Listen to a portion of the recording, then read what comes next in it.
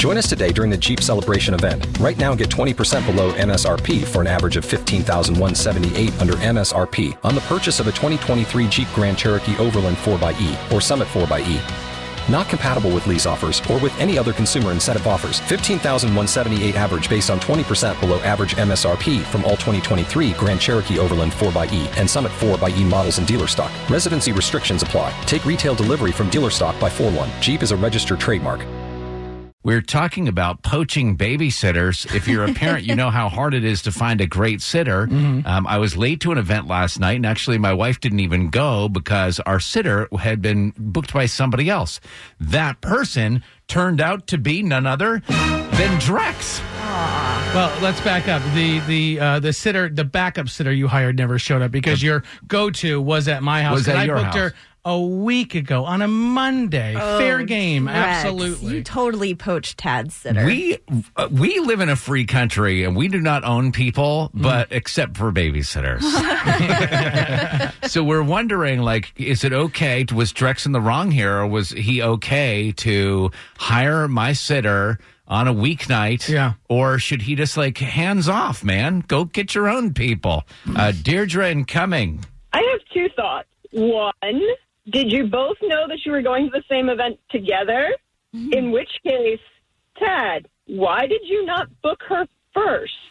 Why did you wait until the weekend before? Because if he booked on Wednesday, but he knew the previous weekend that you were going to the same event, by Wednesday it's kind of like, hey, she doesn't think you're going to call her. There we go. I didn't realize I was in competition for a sitter for a Monday. It's a retail job. You are always in competition. She's going to pick up the phone first. There we go. I love it. Oh, my gosh. Leah in Atlanta. Oh, he's totally in the wrong. That's just like me telling my best friend that I love birthday cake Oreos and can never find them, and then she finds them in the store and buys the last one without telling me. Kara, don't you think Leah is making such an excellent point that her vote should count for two votes? Twice? Yeah, right. right. That's not going to happen. Kevin? Yes, sir. What do you say, my friend? My dear, sweet friend? I think that Drex is completely not in the wrong. I think, if it's a weekday, go for it. On the weekend,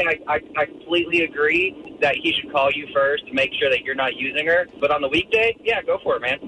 You're cutting out. I'm sorry, I can't hear you. I heard him loud and clear, actually. Thanks, Kevin. Appreciate it.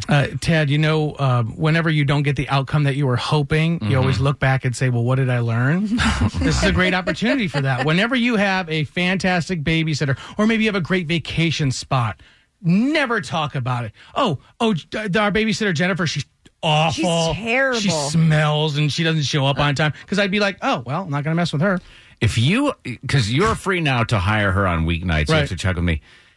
If you don't think that Jennifer is going to be snooping around your house on my behalf, taking photographs, planting bugs, just sleep easy, my friend. Sleep easy.